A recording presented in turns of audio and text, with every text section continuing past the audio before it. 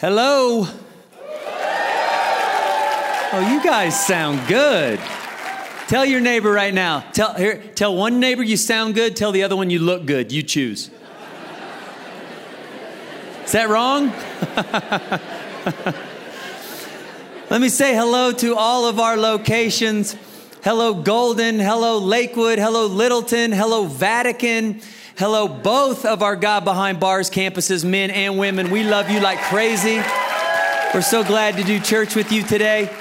And welcome to everybody who's joining us online.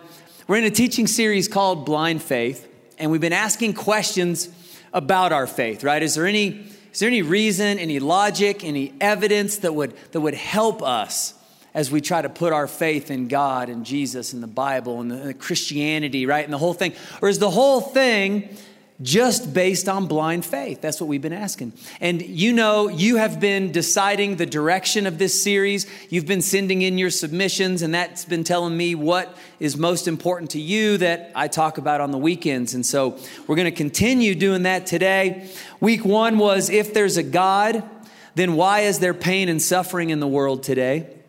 Week 2 was, why is Christianity the only true religion? And today, week 3 is, can I trust the Bible?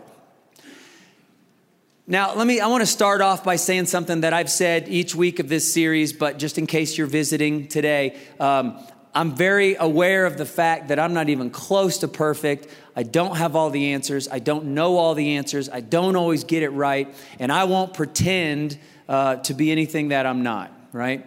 Your job is you send in the questions. My job is I try real hard to be prepared and do my best to talk about, to discuss your tough topics. But then we all know the deal. We all go like this and we say, okay, God, this is your thing. And so would you be with us? You prove you're real to us. You let us experience your presence. God, you speak to us about our lives and change our lives. And so that will still be the game plan today. Because of today's topic, it's a little heady. And so you kind of got to be on your toes to sort of stick with a bunch of the information that I'll be sharing. But I hope that today builds your faith. So the question is, can I trust the Bible? We ask this question in a lot of ways, and you guys asked this question in a lot of ways. Things like, how do we know that the Gospels about Jesus are true? How do we know that they weren't just made up? They weren't just like legend, and then over time sort of started to be accepted as factual, and now today we read them like they're real. What if they weren't real back then? Or if they were real back then, how do we know that they're trustworthy today? How do we even know we're reading the same thing that they wrote back then? Because a lot of time has went by, right? And didn't people make copies and all kinds of stuff? How do we know they're trustworthy today? And if we can get past those things, why on earth would we think that God wrote the Bible? Didn't men write the Bible? So why would I think it's from God, right? Great questions. I think to get started, a good thing to be aware of is what the Bible claims about itself, right? The Bible says this about itself, 2 Timothy 3:16 and 17. All scripture is inspired by God and is useful to teach us what is true and to make us realize what is wrong in our lives. It straightens us. It straightens us out, and it teaches us to do what is right. It is God's way of preparing us in every way, fully equipped for every good thing God wants us to do. You'll hear me and Chad sometimes refer to the Bible as a book, and I hope you know the truth is while we call it a book, it's actually a collection of books, right? All of these books were written by men, different characteristic traits, right? Different time periods to different audiences. But the Bible says of itself that God inspired every single word of every single one of those authors. He didn't just inspire the New Testament. He didn't just inspire the words that Jesus said. He didn't just inspire the parts that don't confuse us, the parts that don't offend us, all of it. He says, God says the whole thing, all scripture is inspired by God. And so the question that you guys have sent in is, how do we trust that? right? And so let's break down some of the questions that have been sent in. One was, like I said, how do I know that the Gospels, the stories about Jesus, how do I know that they're even true, right? And maybe it would be helpful for you to know that as you go through the New Testament of your Bible, this isn't stuff that was written hundreds and hundreds of years after Jesus, right? This is stuff that was written either by one of the disciples or from the testimony of one of the disciples, from an associate of one of the disciples. As you go through the New Testament, this stuff is based off of eyewitness testimony of people who were actually trained by Jesus. That's what you're reading. I'm going to zoom in on the New Testament for today's talk. Because of time, we got to pick somewhere, right? And especially the first 4 books of the New Testament: Matthew, Mark, Luke, and John, the Gospels, the accounts of the life of Christ. That's where I'm going to zoom in today. I want you to know this. We know that they were trustworthy then for 2 reasons: how early they were written and the fact that they were widely used in the first century church. How early they were written and the fact that they were widely used in the church as public trusted documents. Those 2 things tell us they couldn't have been making up stories back then. They had to be trustworthy then, okay? We talked a little bit about this last week. You can't make up lies about historical events when you got a whole bunch of eyewitnesses still running around alive. The Gospels were written about 40 years after Jesus died. It's too soon to start making up stories. You got to wait a few hundred years, right? Wait till the eyewitnesses and their kids and their grandkids. Wait till they're all gone, then start making up crazy. But you can't make up crazy lies about historical events when there's living eyewitnesses all over the place who can refute it. Who remembers last week at all locations? Raise your hand if you remember my floating Mile High Stadium story. See, it's crazy, but you remember that stuff, don't you? So if you weren't here, you're going, dear Lord, what did these people do last week? So I came up with this. I get a bit dramatical, I realize, but I came up with this idea that, what if I was going to start a religion and I was going to do it like the Christians did? I was going to base the start of my religion off of a miraculous event in history.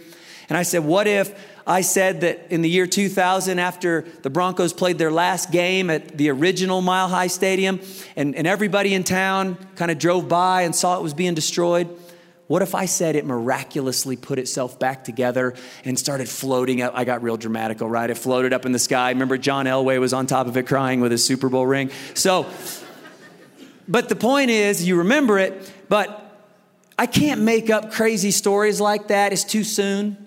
Right? Because there's too many of you that were alive in Denver at that time and you could refute it. That's what's going on in the New Testament. They can't get away with lying about the stuff they're writing about because there's a whole bunch of people that are still alive that could say, no, I was there. It didn't happen that way. And on the flip side of that coin, if what you're writing about, you got people all over the place, living eyewitness testimony saying, yep, that's true, I saw it. Yep, that's true, that's exactly what happened. I was there. Yep, I was there that day, I saw it.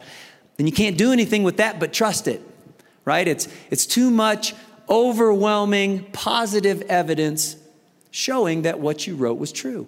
That's the kind of stuff that's going on in the New Testament. We don't have to wonder if it was true. And they did this stuff on purpose.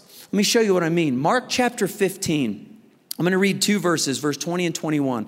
This is about when Jesus was being taken up the hill to be crucified. I'm going to read it and then I'm going to point something out. Mark 15, verses 20 and 21. And when they had mocked him, they took off the purple robe and put his own clothes on him. And they led him out to crucify him. A certain man from Cyrene, Simon, the father of Alexander and Rufus, was passing by on his way in from the country, and they forced him to carry the cross. Richard Bachman, in his book, Jesus and the Eyewitnesses, talks about what Mark just did there. He says, think about it. All Mark's trying to do is make sure that everybody who reads his writing knows that Jesus went up to the cross and was crucified. That's what he needs us to know. He doesn't need to tell us that the guy named Simon picked up the cross. He doesn't need to tell us that Simon has 2 kids, Rufus and Alexander. That has nothing to do with the message he's trying to convey. We won't ever hear from Rufus or Alexander again in the Bible. We don't need to know anything about them. Mark didn't need to include them. But see what he's doing on purpose? He's saying, I want you to know that what I'm telling you is factual and that it can be proven and couldn't be refuted. So if you don't believe me, go ask Simon or talk to either one of his boys, Rufus or Alexander, because they can also tell you. See, he's just giving us proof. He's saying, test me. It's like when you were in high school, or maybe some of you are right now, you're going to have to write a term paper, right? And in term papers, you lay some stuff out and then you put a footnote in there. And you say, in case you don't believe what I just said, here's where it came from. You can go check the encyclopedia, page 30. That's what Mark's doing. Jesus got marched up the hill to be crucified. Let me give you a footnote real quick. If you don't believe everything I'm telling you, go ask Simon or Rufus or Alexander. They can tell you. See, he's making sure that it is factual what he's writing about and that nobody can refute it. It's what Paul did when he talks about the resurrection, right? We talked about that last week. He lists 15 eyewitnesses that you can go ask. You don't have to believe me, go ask them. And then he says, in fact, there's another 500. Go ask them. The guys who are writing the New Testament, they went way out of their way, time after time after time, to make sure that people like us way down the road, we don't have to get this twisted in our mind and wonder if they were telling the truth. They said, no, let me give you enough eyewitnesses and put in enough facts that you can check and you can prove it and you can make sure it was accurate. The Gospels, if they were lies, they would have been refuted, but they couldn't be refuted. They were written too early to be lies. And the fact that they were used in the first century among the churches as trusted, factual, public documents shows us, without a doubt, there's just too much evidence. It shows us they were accurate then. So the question for us then becomes, well, are they accurate today, right? Because that was 2,000 years ago. And a bunch of copies were made and people were involved and time has passed. So can we really be confident to think what we're reading right now is what they actually wrote way back then? And the answer to that question is also yes. We can be extremely confident. And I'll tell you how. All ancient writings are authenticated in two ways: the number of copies and how closely the copies can be dated to the original writing. The number of copies and how closely these copies can be dated back to the original writing. That's how we authenticate ancient writings of all kinds today. Let me give you another crazy analogy, but I bet you'll remember it. All right, let's say that Jesse is our young adults pastor, and our 20-something group here at Red Rocks Church is literally one of the best 20-something groups at a church in the country. It's crazy how good they are. If you're in your 20s and don't go to the Lakewood campus on Thursday nights to be a part of this group, like, you've got something wrong, okay? You're the problem. So you need to check it out. So anyways, let's say Jess writes a book about Red Rocks Church. She's an amazing writer. In fact, she just came out with her first book. But she's been a part of this thing almost since day one. And she's seen like behind the curtain, the good, the bad, and the ugly of this church almost since day one. So I thought if someone's going to write a book, she'd probably be a good person to do it. Let's say that Jesse's going to write a book about Red Rocks Church. And I started thinking, that poor girl and the things that we have put her through over the years. And I thought one of her chapters would be named Scars. And it would just be her going, I have seen things that have scarred me for life. And she could talk about all kinds of crazy things. But let's say that hypothetically, she says, these guys were so like not what you're supposed to be when you run a church that they decided it would be a good idea to make a rap video. And let's say she writes about it and then she puts a picture of it. Some of you were here when that happened. Dear Lord, forgive us. And let's say she writes all about it and how she's just sort of been scarred because she had an idea of what ministry was going to be like. And then she got involved here at Red Rocks Church and the whole thing went haywire. And then let's say she goes, and you know what? It's not that they were dumb enough to do it once. They were dumb enough to do it twice. They made a second rap video. And then she puts another picture of that. That's right. That happened. Some of you guys are going to need to get on Vimeo today and check it out. Look at short-haired Chad. Remember him? Hi, short-haired Chad. We miss you. You look so handsome, so young. Let's say that Jessie keeps writing and she says, guys, those were, no church should have had to experience that, but we did. But she says it got way worse, and it got to like the point where I saw things I'll never be able to get out of my mind, like when they did the Motley Crue video. She puts up that picture. That got real that day, okay? That got real. In fact, take that picture down. I need to defend myself real quick, because I still have people talk to me about that video. You need to know a couple things. Number one, I was 100% against that video. That was entirely Chad's idea. That's not a lie. That was his idea. And when I got there to film, I didn't have a costume. And they're like, oh, don't worry, we got your whole outfit. And I get there and they're like, here's your leather pants and your half shirt. I mean, I'm scarred for life from having worn that, okay? Did I get passionately involved after we started filming? Yes, I did. Because I love you that much, okay? Yes, I did. Did I pull a hamstring while doing a high kick during that video? Yes, I did. But I can promise you this, I have paid for my sins, okay? You don't know what it's like, true story, you don't know what it's like to go to your son's school and meet his teacher for the first time and have her look you in the eye and go, oh, I know you. She goes, oh, I went to your church once. Yeah, you had the leather pants on. You're doing high kicks. Yeah. Notice she said, I went to your church once. I could tell she was like, that explains a whole lot about your kids. Like, I could tell what she was thinking, okay? I've paid for my sins in that video, all right? Back to the video. Let's say that Jessie's writing this whole book.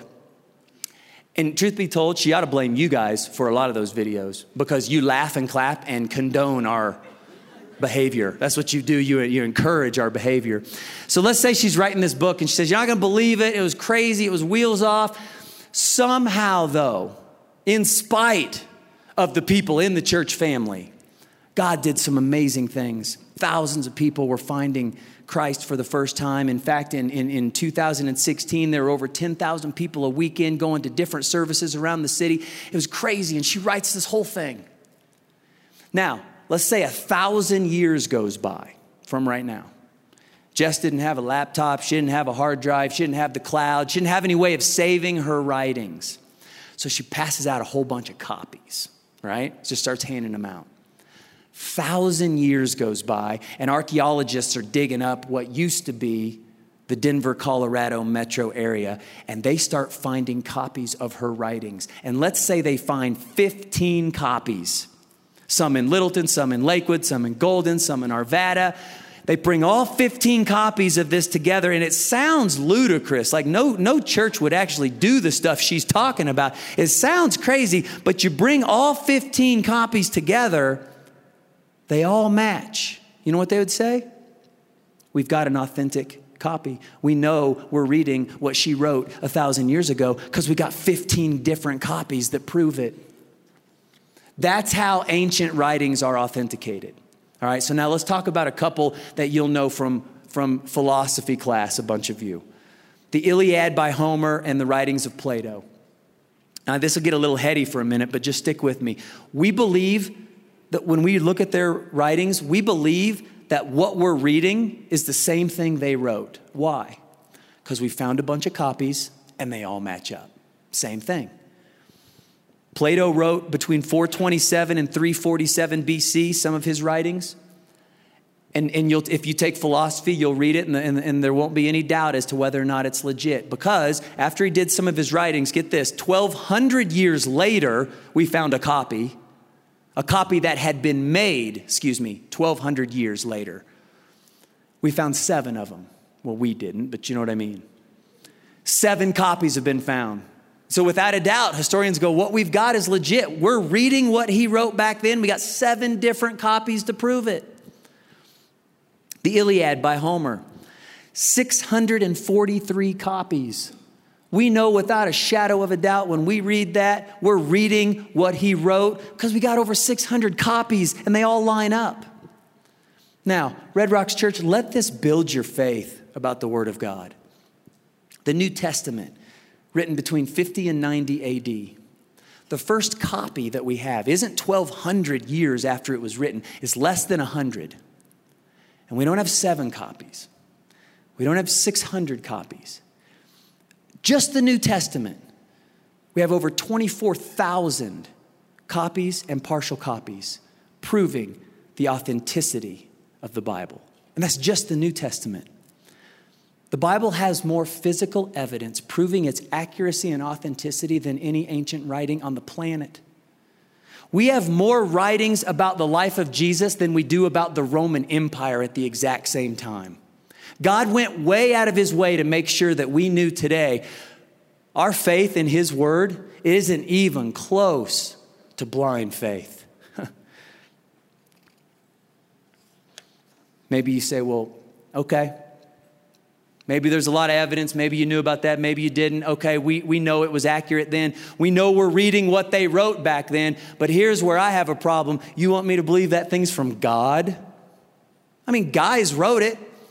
Most of them told you when you start reading their books, they say, hey, I'm the one who wrote it. Why would I think God wrote that thing? And I want to give you 3 reasons. First is this. The Bible knows more about our history than we do. The Bible is historically perfect. Make no mistake about it.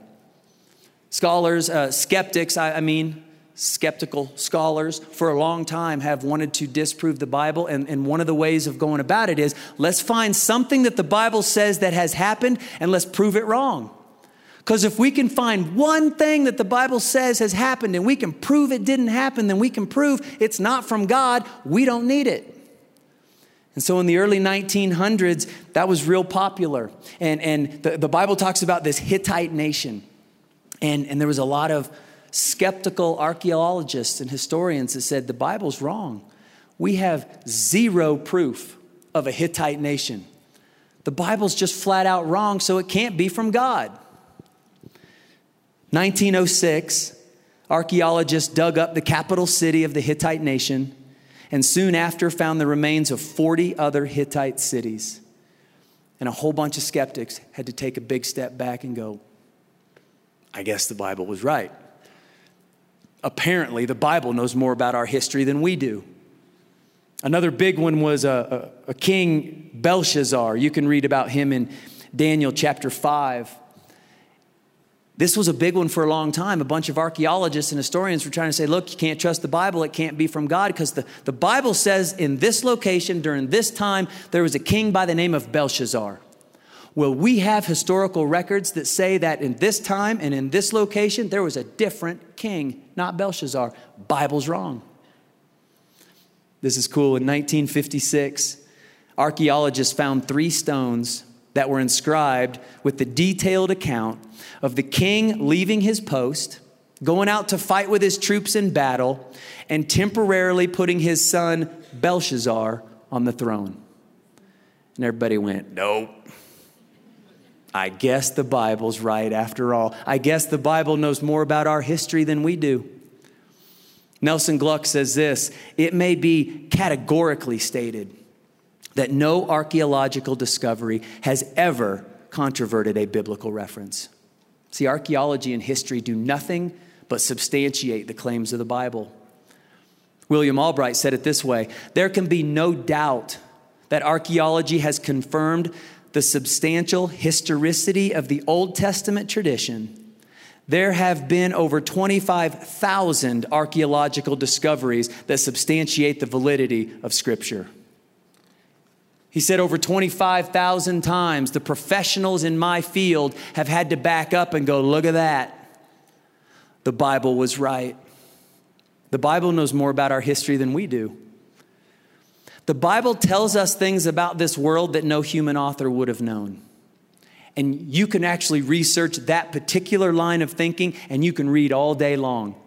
Verse after verse after verse after verse. Where the Bible, God tells us things about our world through the authors that no human author would have known. Let me give you one example. The hydrological cycle.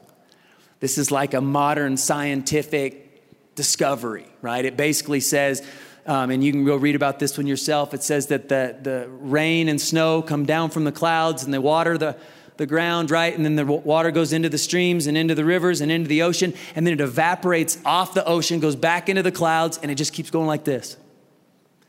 The hydrological cycle. This is like us at our best going, check us out. Check out what we just discovered, right?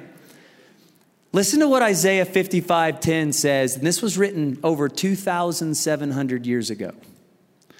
For as the rain and the snow come down from heaven and do not return there without watering the earth.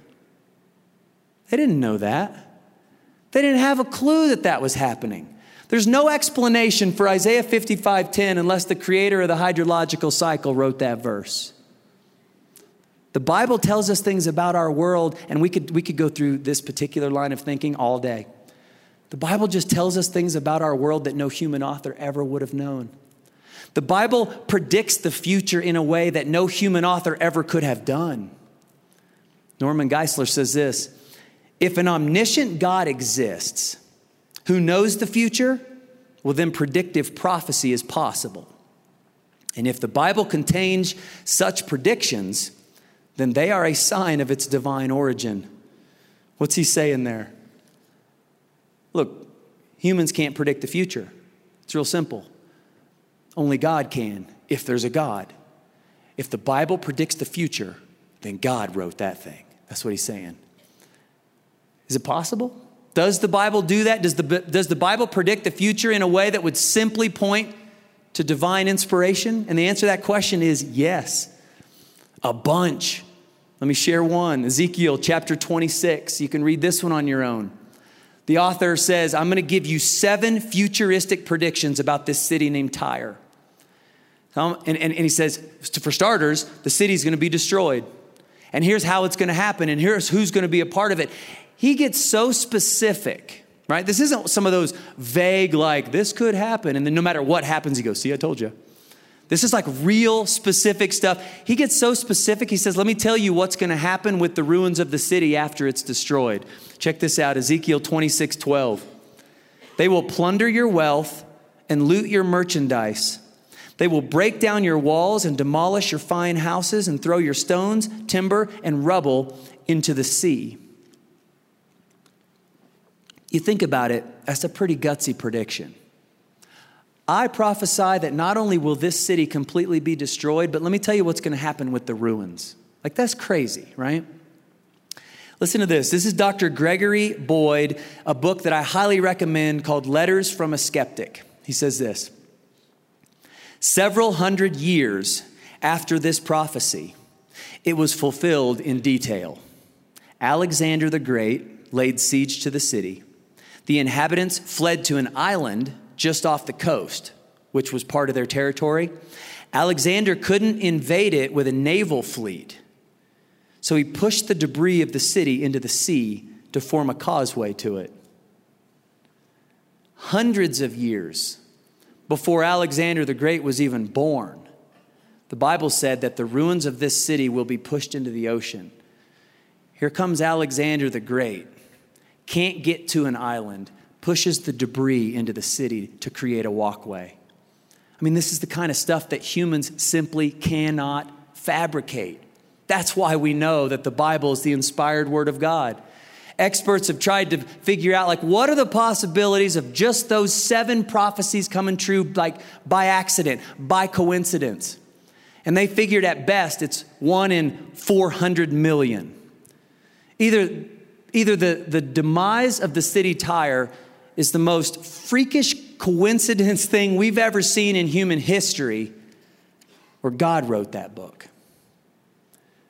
The possibility of just 7 of these prophecies coming true is like through the roof, impossible.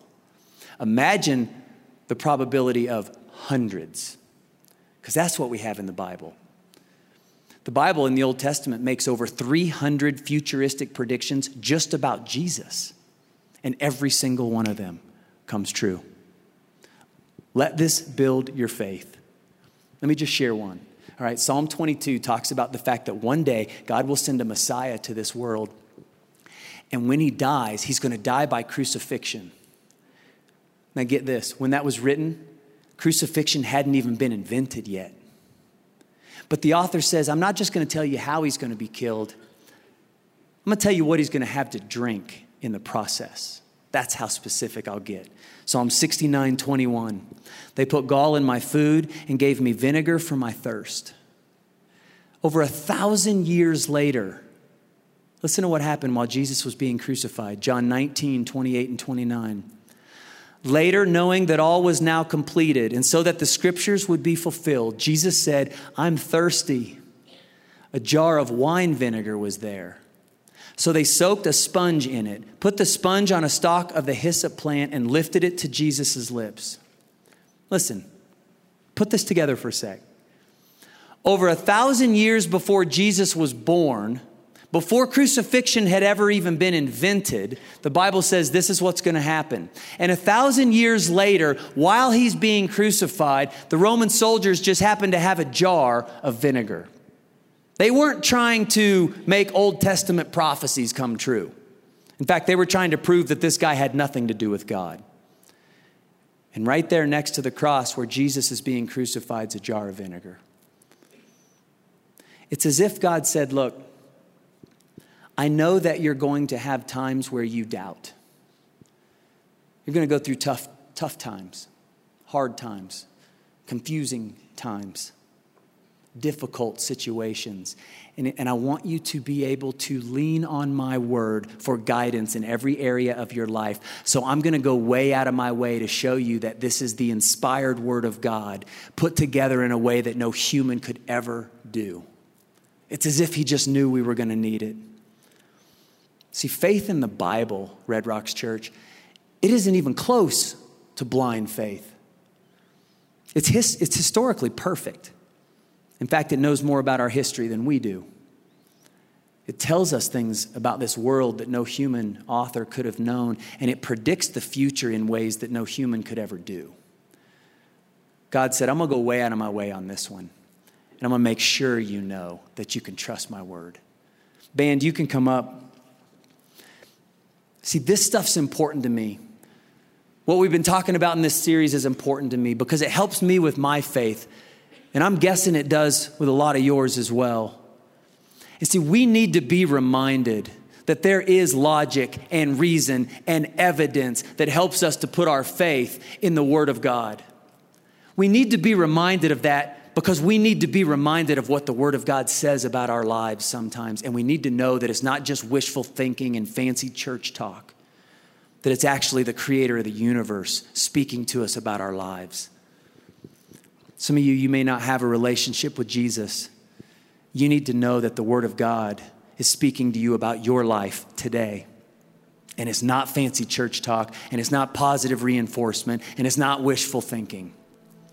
God says that Jesus died on a cross to pay the price for all your mistakes, for all my mistakes.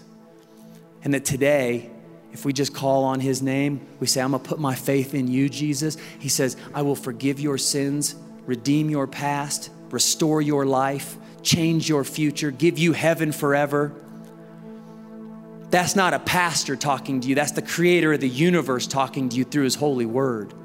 That's what he says about your life. See, we need to be reminded, those of us who already have a relationship with Jesus, because sometimes we go through tough times, don't we? And we're not sure that our dreams are happening. And the circumstances around us aren't what we thought would be happening at this point in life. And we go through crazy, tragic things and scary things and confusing things. And we need to be reminded that God's word is real from him to us, because he says, no matter what you're going through, he said, I'll never leave you. I'll never forsake you. I'm right here with you. God says he has a plan for your life, even if you don't know what that plan is. He says that you are a conqueror, an heir to the throne, a child of God. He says that no matter what goes on today in life, that you can get through it, that you can overcome it, because greater is he who is within you than he that is in the world. That's not church talk. That's creator of the universe talk. And we need to be reminded of that sometimes. Maybe some of you need to be reminded of that right now. With a real high level of confidence, we can put our faith in the Word of God, and we can know that it is the divine, inspired Word of God, and it doesn't take anything even close to blind faith to get there. Let's pray. God, I thank you so much that you care about us, that you love us, that you accept us, that you forgive us. I thank you that you let your son die on a cross. We've never been good enough to deserve that. I've never been good enough to earn that. But I thank you, God, for it. I pray, God, that if anyone who's hearing this right now is having a tough time, doubts have been creeping in, I pray, God, that even right now you would be building their faith, encouraging them to turn toward you and experience you for themselves, encouraging them to turn towards your word and experience the power of your divinely inspired word for themselves. With everyone's eyes closed at every location, I want to ask 2 questions. I want to give you a chance to respond today. And the first one is this: you already have a relationship with Jesus Christ. And maybe you don't want anyone to know, and maybe you'd be embarrassed if certain people know, but truth is you've had doubts creeping in your mind recently about your faith, about your God, maybe even about his word. Life just happens. Things have happened. Time has gone by, and doubts have crept in. And today you say, God, I've already put my faith in Jesus, but I want to experience you right now. I want to know without a shadow of a doubt that you're with me right now. If that's you, just raise your hand. I just want to say a prayer for you. A bunch of people. Second question is this: you don't have a relationship with Jesus, but you know that right now he's calling you into a relationship. The Bible says that he calls us into a relationship with him. And right now you just know it. You can't explain it, but you know it. And I know what it feels like because I've been there. There's just something inside you in your heart. You know he's calling me right now. Now's my time. And you know it. I need to ask him to forgive me of my sins. I want to put my faith in Jesus, not only so he gets involved in my life right now, but so that I get heaven forever. If that's you, raise your hand right now at every location, and I'm going to say a prayer for you. Raise them high. Keep them up. God behind bars, put them up. Littleton, Lakewood, Arvada, Golden, keep them up. Praise God. God, I thank you right now. We're just responding to you as we feel led to respond to you. And I pray, God, that you would help every single one of us start to experience your presence. I pray right now, God, as we start to worship you with music, that we would experience your presence in a real and tangible way.